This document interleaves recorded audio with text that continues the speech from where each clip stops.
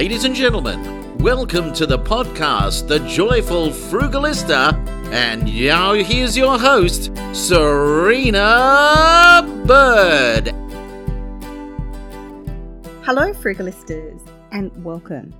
In 2020 and again this year, many of us struggled with pivoting to change. And this included Roxanne Calder, my guest today, whose company was affected. But rather than be daunted, she has written a book about career success, Employable, 7 Attributes to Assure Your Working Future. And in this podcast, she is going to share some tips for getting ahead. While it's not what you earn, but what you save, you can certainly create powerful abundance by putting attention into your career. Welcome, Roxanne. Hi, Serena. Thanks so much for having me. Well, it's such an honour and a privilege to have you. As you know, I've enjoyed your book so much.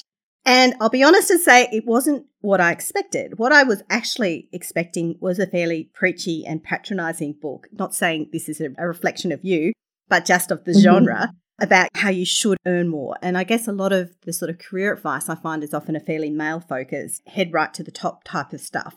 But instead, what I found was a deeply compassionate and interesting book, actually. Congratulations on your book. Thank you. Thanks so much. And so what inspired you to write this book? Do you know, I think that question, when I hear that question asked for different people when they come up with different ideas, they always come up with like a really smart, great one-liner that makes all sense. But for me, it's probably a multiple of situations. When the timing was right, so I was approached by a publisher and I just thought, why not? Like, great idea. I hadn't thought about writing a book before and I wanted the challenge. But the reason that it was geared the way it is on those 7 attributes is probably very much about seeing and believing in people. So one of the pleasures of my job in recruitment and also in managing teams is you get to meet people and you get to see what they can do and what their potential is. And certainly in our work environment, we call those people wildcards or gems because they're sort of sitting as an outlier, but we know they can do the job. So in recruitment, it's one of the joys. And when you manage people, it's also one of the pleasures. And I think I've probably got a knack for identifying that in people. And then you've just got to believe in people and motivate and help and show them. So the book is sort of about that because I want to make it easy for people to see that you can actually achieve and do things in your life, in your career and, be really employable. But the other part of the book is also because the other disappointments that you get when you manage people is when they don't believe in themselves. So for me, and then you can only sort of push or pull so much, and then sometimes people just have to do it themselves as well. So this book is really about highlighting and helping people to understand all of these different attributes just to help people get there. So it's sort of twofold. And of course, the whole COVID situation, I have never sort of experienced or seen so many people that upset, that distraught and devastated with the job losses. It was a total shock. And so I'm hoping the book is like a bit of a guidance so that people can not have to feel like that again. Like if you lose your job, it's not the end of the world. It's totally fine. You'll be fine. So people will be fine if they've lost their job during COVID? Yeah, I believe so for a whole lot of different reasons. One, I don't want to say read the book, but if you've read the book, you'll see that those attributes talk about all the different aspects and they're not difficult things necessarily. They're things that we all have and we can work on. Is one thing. And then the other thing is the way that the employment market is at the moment. There is a dire need in Australia for skilled people. There's an absolute shortage of people. Shortage of candidates. People will be fine, but you can't just sit back and expect things to come to you. You need to get out there and make things happen as well. Thank you for that. And I had heard that as well through a friend who works in recruitment about this dire job shortage. And I've been a little bit surprised, to be honest, because going into pre-COVID, that wasn't my impression at all. Do you mean job or do you mean candidate shortage? Yeah. So, no, see, pre-COVID, absolutely it was the situation. So if we go back to, let's just do 18, 19, there's been a candidate issue for a long time. But it's sort of like, how do I give you a scenario? It's sort of like it's there, it's bubbling away, but unless you're in it all the time, you don't realise that it's real. So if you're an employer and you've been recruiting maybe every 3 months or every 6 months, and the last time you recruited was 5 years ago and you could source someone like that, and then in 2019 you went to recruit again and what you found was, oh, hang on, my shortlist doesn't match the job description totally, and I don't have as many people to choose from. And hang on a sec, that person I interviewed yesterday has now taken another role. So these little things were happening, but instead people were putting it down to, oh, must have been bad luck, or my recruiter's not very good, or whatever it might have been. They would put it down to that, when in actual fact, we have a candidate shortage. And then, of course, we come into COVID, and then COVID just simply just blew it up and made it worse. It just brought it right up to the surface. So the candidate issue is based on the ageing population. We've got a whole lot of people who are exiting the workforce, like a chunk of people. And then on top of that, we have the birth rates that don't sit at replacement level. So from my memory, it was something like 3.5 ratio in, say, 1966 versus 1.6 in 2019, I think. So the replacement rates are not at the same level. So we've got that. And then, of course, COVID happened, which meant that we now have very little migration coming through. So we don't have any people coming through to help with that. We don't have the working holiday visas to supplement the workforce. And then we've got this changing attitude of people who have decided to choose other things in their life and not put work at number one. So then we've got people who are saying, I don't want to work, or if I do, I want to work part-time. So that's also cancelled out a whole lot. So as we come out of this lockdown, we're going to be even tighter for candidates. We felt that way in January this year, and it's going to be worse, is my opinion. Well, thank you for sharing that. From your perspective as a recruiter, it's worse. But for people who are job seekers, who are looking to earn more, I guess it's a positive. Yeah, totally. It's really good. But here, and I always sort of balance this, it is absolutely in the job seeker's hands. But what you've got to do is respect that. So what you can't do is do things like, so this is a good tip. So, for people who are wanting to save money, make money, all of that sort of stuff, what I would suggest you don't do is job hop. Just because you can get a job really easily doesn't mean that you should stay somewhere for 6 months, and just because you don't like what your boss said to you that morning, quit, because you can get a job the next day. One, that's not going to help your career long term. It's not going to help you get financially ahead. Even if when you go to your next job, you're getting an extra 5K, 10K, 20K, whatever it might be, trust me, long term, that will not help you for your career or for your financial situation. Well, thank you for that. What about situations where it is a genuinely toxic situation? It's not just that you got offended because your boss asked you to do something and you didn't really want to do it, but it was perhaps in your key job description anyway. Yeah. What about a genuinely toxic situation? So it's really hard because, well, first of all, if it's genuinely toxic, then you should leave 100%. That's a given. But it depends on, it's so hard because if you leave straight away, what's your backup plan? So if you can have a backup plan and then leave is what I would suggest, only because I would hate for that poor individual to be in a situation where they're in a toxic environment and then they leave, but go to what? And now they've got financial pressure. There's a whole range of different options that people can look at. For example, if you can resolve it with your boss, speaking to HR, documenting everything, of course, all of those sorts of things, understanding if it is truly a toxic environment or just something that is going on with that individual or something that's going on with you. All of these different things come into play. But I always think have some sort of plan if you are planning on leaving. And of course, any toxic environment, any relationship, work or otherwise, that's toxic is not good for you, and you should, in my opinion, leave. Well, thank you for sharing that. And years ago, I had a boss she was new, and it wasn't good. She never really bonded with us. She didn't seem to trust us. It was fairly undermining. It was sort of not really committed, not really focused. And I was affected quite badly by this because she seemed to be quite critical as well. Anyway, it all came to a head, but what turned out the situation was she was going through some horrendous personal challenges.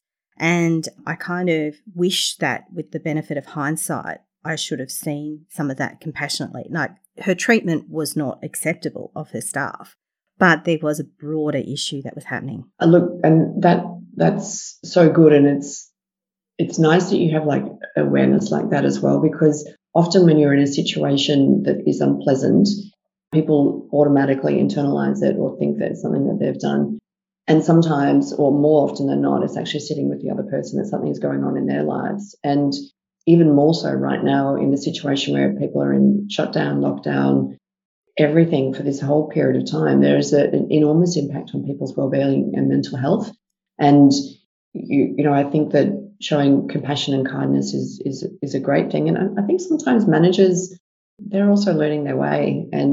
But if you've got a manager that's communicating in a poor way or doing something that's not right, but they have self-awareness, then, that's a good thing, because if you can actually talk to them nicely about it and the situation can be rectified.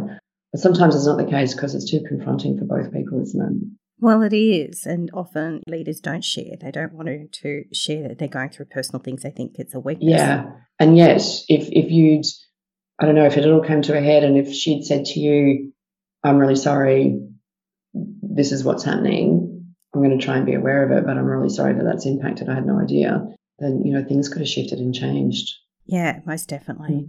So we were talking at the beginning about your gift that you have of being able to identify amazing gems of people through the recruitment process, which is obviously a skill you've honed through time. And in your book, you talk about some of these attributes that make for good employers.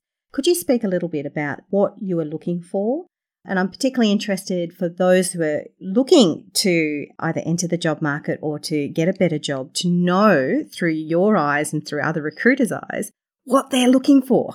Yeah, good point, actually. And I might say the confusion sometimes when people come to recruiters is it doesn't matter so much because it's not the real job interview. But in actual fact, it's probably more important than the real job interview, because the companies that engage us charge us with the responsibility of finding the best people for the job. And good recruiters take into everything. So they take into account the first phone call. They take into account the correspondence you might have via email. They take into account if you cancel and cancel and cancel, all those things, and then you eventually do show up, or if you're running late all the time, or all of these things come into play because the companies hold us responsible for whoever we put in there. So when you come to an interview with a recruiter, the other reason, or sort of embodied into this, to treat it in a professional way, and probably more importantly than the actual interview, is because we're selecting who goes forward. So if you go direct to a company, they might have 100 people to choose from, whereas if you come directly to us, we're selecting the 3 or 2 that might go forward. So it's just treat that interview with a recruiter the right way. So some of the things that we do look for, we want you to be really authentic in your interview, because we want to know who you are so that we can work out all those attributes and skills to put you forward. So if, for example, you left your last job because it was a toxic environment, if you say to us, I left because it wasn't the right environment, we're going to know straight away that there's more to it. Far better that you share that so that we can help position you, and then we help you to be able to articulate that the right way when you go for the interview with the client or the company or wherever that might be. So we look for that. We look for non-defensiveness, because if you're asked a question that's tough, and by tough I mean it's just, for whatever reason you might struggle to answer it, it doesn't mean that's a bad thing. But the worst thing you can do is be defensive in an interview. And I know it's hard because we interview all the time and candidates are not interviewing all the time. So it's, scary sometimes, or people are nervous or anxious. But just try as much as possible to relax and be yourself, and know that the recruiter is actually on your side. Thank you. That's good advice. I was speaking actually last week with a friend who was saying that whenever she goes into interviews, she sort of just goes mind blank. She gets so nervous and she feels that she can't answer the questions. Yeah, there's a tip I can maybe help with that. And it's sort of no different even to what you and I are doing now. In any situation that is important to you, if it's important enough, you need to put time into it and you need to prep. So, when you reached out to me and we'd organised this, you kindly spoke to me about different areas, I then wanted to make sure that I was prepared for you. So I spent time understanding you, listening to your podcast, thinking about how I'd want to answer your questions so that I could give your audience the right answers. It's the same with an interview. Spend some time thinking about what the questions will be around the job. So think about the job, what will the questions be? And then here's my other tip. Lots of people won't do it, but it works.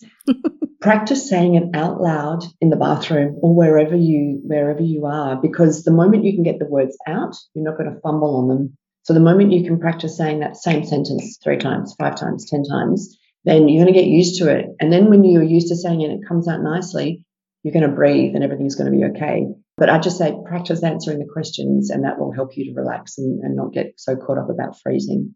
Thank you for that. And I guess it must be so difficult for recruiters too, where you know you've got a really good candidate and yet they don't shine at an interview. Yeah. And that's why I think it's good when we can identify people who have this great potential, because at interview's not a be all and end all. Like it's just one part of it. The other things that can indicate that someone's really great or has loads of potential will be in their resume, and or it'll be in other things that they've done non-work related. It could be, here's something else, and this is maybe just my thing, but if I'm interviewing with someone who's, say, up to the age of 30, I always look back to see if they've had a part-time job. Or I always look back to see, and if it's a part-time job like McDonald's or something like that, or in retail. Franklin's in my case. Yeah, it's all good, because all of that stuff shows that at a younger age, you were taught the right boundaries in a work environment or work ethic, or knowing that you've got to be there at a certain time and you can't let people down. So all of those things come into play as well, that can shine and help people to know if they've got potential, because it's not just how you perform in an interview. Thank you. That's really good advice too. And you're right, it's that whole package of showing that you've got responsibility. And I think often when I went through school and when I went through university, there was a lot of focus on your grade point averages and your actual physical grades and how smart, in inverted commas, you were perceived to be, rather than some of those other qualities. Yeah, and people get caught up in that. And I'm not saying that it's actually, I love people who are smart. At work, I'm very lucky to work with some really great, smart people. But it's not necessarily smart as in grade points like you've said there. And in actual fact, sometimes if people do well at school, get into university really easily, just fly through university, they're not always the key people who are going to perform. People think they're the ones that are going to fly in life. But in actual fact, when I interview people and they've been to uni, I will always ask them questions about how tough was your course? Did you struggle? How much effort did you have to put in? When they say to me, oh, do you know what? I had to repeat a subject, or I really struggled at this point, music to my ears, because I want to know what you did to overcome that. I want to know how much effort you put in, because if things are too easy in life, how do I know that you're resilient? How do I know that you've got stamina? How do I know that you're going to put in the effort? And all of those things that come into play. So the smart is good, but smarts shown in academic results is not always the be all and end all. So there's so much more to it than that. Thank you for that. And I guess when crafting a CV, those are things that it's good to highlight. Is that correct? The degrees? The resilience and the different experiences. Yeah, although sometimes it's hard to do that in a CV, but there are ways that you can still show that subtly. Examples will be like if you've had a part-time job, and a part-time job that you were there for 3 years, 4 years, 5 years, something like that is really great. Or if you did your degree, because again, that's going to send the sign that you were resilient. Even in previous jobs. So in previous jobs, one of the things that recruiters do look for is longevity, for that reason, because it shows us that you could work with different personalities. It shows us that you are dependable. It shows us that you must have been good enough for your boss to, for you to be around for that long. It shows us that you were able to deal with difficult scenarios and situations, all those things that come into play. So your resume can show that, but it's hard to say simply, I was resilient, because you'll need to come up with examples, but your resume can subtly show that in those ways. And then the big question is the CV. How many pages? 1 page? 4 pages? The whole, Bible of your working history. I know. What should people be putting forward? And even colours and all those sorts of fancy things. Yeah. Okay, so depending on how much experience you have, typically it's 3 pages. I think in the States, they like to have it on a 1 page. And I understand that, because it should be like a short summary and then it's really about the interview. But ideally, like somewhere around 3 pages. Now, if you are someone who's got, 40 years experience and you might be, say if you're a CFO or something like that, your resume is probably going to be more like 4 pages or maybe even 5. It just depends. But somewhere around that 3-page mark is good. What you don't want to do is list duties. What you want to do is list achievements. So education, you want dates, so not just years, but months if possible as well. You want the name of the company, obviously. And then here's another tip. If you have left a company to follow your boss, then put that in there, because then that will show loyalty, longevity, all of those things that mightn't show it if you've moved companies in 1 year, 2 years, 6 months, etc.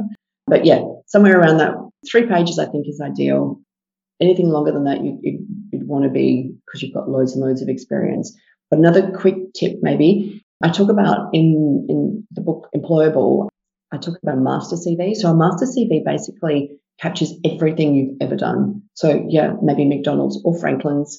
Then it talks about your first job, your next job, wherever it might be. In that, put your duties, put everything you did, your achievements, awards, anything like that. And it's like a dumping ground almost. And then when it comes time for applying for a job, you go to your master CV and you go, okay, this job needs blah, blah, and blah. Okay, I'm going to pull out those last 4 jobs that I did, but I'm going to talk about this in my cover letter that was 20 years ago. So it helps you to have it all there at once, instead of like draining your brain to remember and think of all the different things that you've got. Plus, your master CV will give you loads of confidence to know that all of these skills that you do have, and it will show you the pathway and all of those sorts of things. So I think a master CV is a good idea to help you cherry pick. What I'm hearing is that you don't just have one generic CV that you just send out blindly. Definitely not. And especially now, because the way that AI works as well. So it used to be that you could probably get away with that quite some time ago, but now you really want to make sure that you tailor your CV.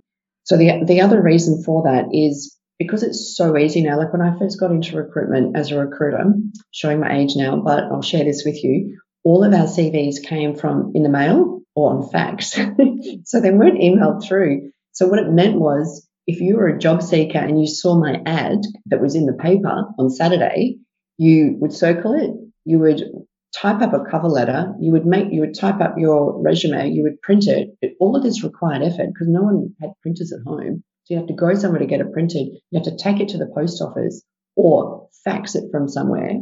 So all of it required effort. Now what happens is the job comes through online, you see it, you go, oh, amazing, click, send my resume off. Problem is your resume was for the job you applied for 400 adverts before that. So but we're not tailoring the CVs now. So then as a recruiter, what happens is we have all of these ad responses that come through. The majority of them don't fit the role. People are just doing it on a whim, like, I'll give that a shot. Maybe you never know, I might have a chance of getting it. So it doesn't tailor it. So now what happens with technology is it'll pick up keywords, tailor your resume to the job description. Technology will help you to get through. That's a great tip. And I have to be honest and say I've been a bit guilty of sending off the generic ones, mainly because when someone asks, I like to be responsive and send it off quickly. Oh, that's a bit different. That's okay then. If you've spoken to someone and you've described what you've been doing and they're like, send your resume, totally fine. That's different. That's okay. That's kind of good then. So I have another question too, which is particularly during COVID, more and more people are choosing to work from home. And of course, we've also seen a little bit of a migration out of major urban centres into other areas.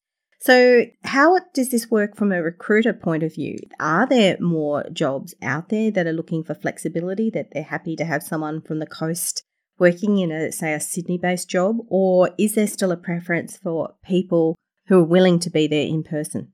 Absolutely 100%. This has all shifted and changed. In fact, we've just completed a survey. I was working on the weekend on it, compiling all the data from it. Nearly 20% of the people that we surveyed have relocated during COVID the last 18 months. The nice thing for people who are job seeking, if working from home is a priority for you, remember that we have a candidate issue. So businesses have to be flexible. So you sort of in a little bit of the driving seat there. However, not all work is suitable to be done from home. And even if your job is suitable to be done from home for the most part, I'd love for people to please be remembering this, that we're losing contact with people, that human touch and that ability. And our communication skills are also impacted and affected, because if you're used to being in an office and you can ask a question in 2 seconds and then you get the answer, or you're hearing just everything that's going on, you're across that project there, you know that person's sick, you know that your teammate's going to be working till 7 o'clock tonight, so I'm going to help them do that. You miss out on all of that when you're working just remotely or by yourself. So I think there needs to be an understanding of what remote or working from home benefits both the company and the individual. And then how do we bridge that? How do we make sure that the communication and the teamwork and all of those things are still in play so that everyone has a good result? And let's face it, I think, Australia's got to come out of this shutdown with a really strong rebound for our economy and to be powerful, I think, and we can only do that through people. Yeah, you're right. It is through people who are willing to work. I won't say work hard because I don't believe in hard work, but to work consciously. Yeah. To put in effort. And I think it's about all of those things, about having pride in your job, being engaged. It's all of that. And I have one final question, which is, do you have a Frugalista tip to share? Yeah, probably. I'm not sure if I mentioned it earlier, but stay in your job. Not as in, don't just. So my tip would be not to job hop just because you're having a bad day. You can get some enormous benefits when you stay in a position from learning. So learning, all of those things will help advance your career and make things better for you, financially as well as career-wise. And not only that, you're investing in yourself. That is what I think is important. So when you are investing in yourself, you're considering all those things. And I think part of that is learning when you're in the job. Wonderful. Thank you very much. Now, where can people find you? Obviously, you have your fabulous book, Employable, so people can find that, I'm gathering, at bookstores. Yeah, it's in bookstores, it's Booktopia, Dimmicks, all of those places. And otherwise, you can come to our website, which is, my business website is S10, which is, s10.com.au. And otherwise, the book Employable, I'll flash it up. You'll see I've got Post-it notes on it because I read it all the time. But yeah. Wonderful. Well, thank you so much. If you've enjoyed this and other episodes, make sure to like, comment and share so that you can share the love with your friends and those who would benefit from this wisdom. Thank you so much once again for being my guest. Thank you. You've been listening to The Joyful Frugalista with Serena Bird. She actually likes everybody. And of course, sound has been by Neil Hadley. We could watch the boats float by. You could talk, and I would listen. I would understand your mind. Oh, I long to be with you, walking toward the sea, and the times when I'm lonely, you could be the one to comfort me every day. I am thankful that I said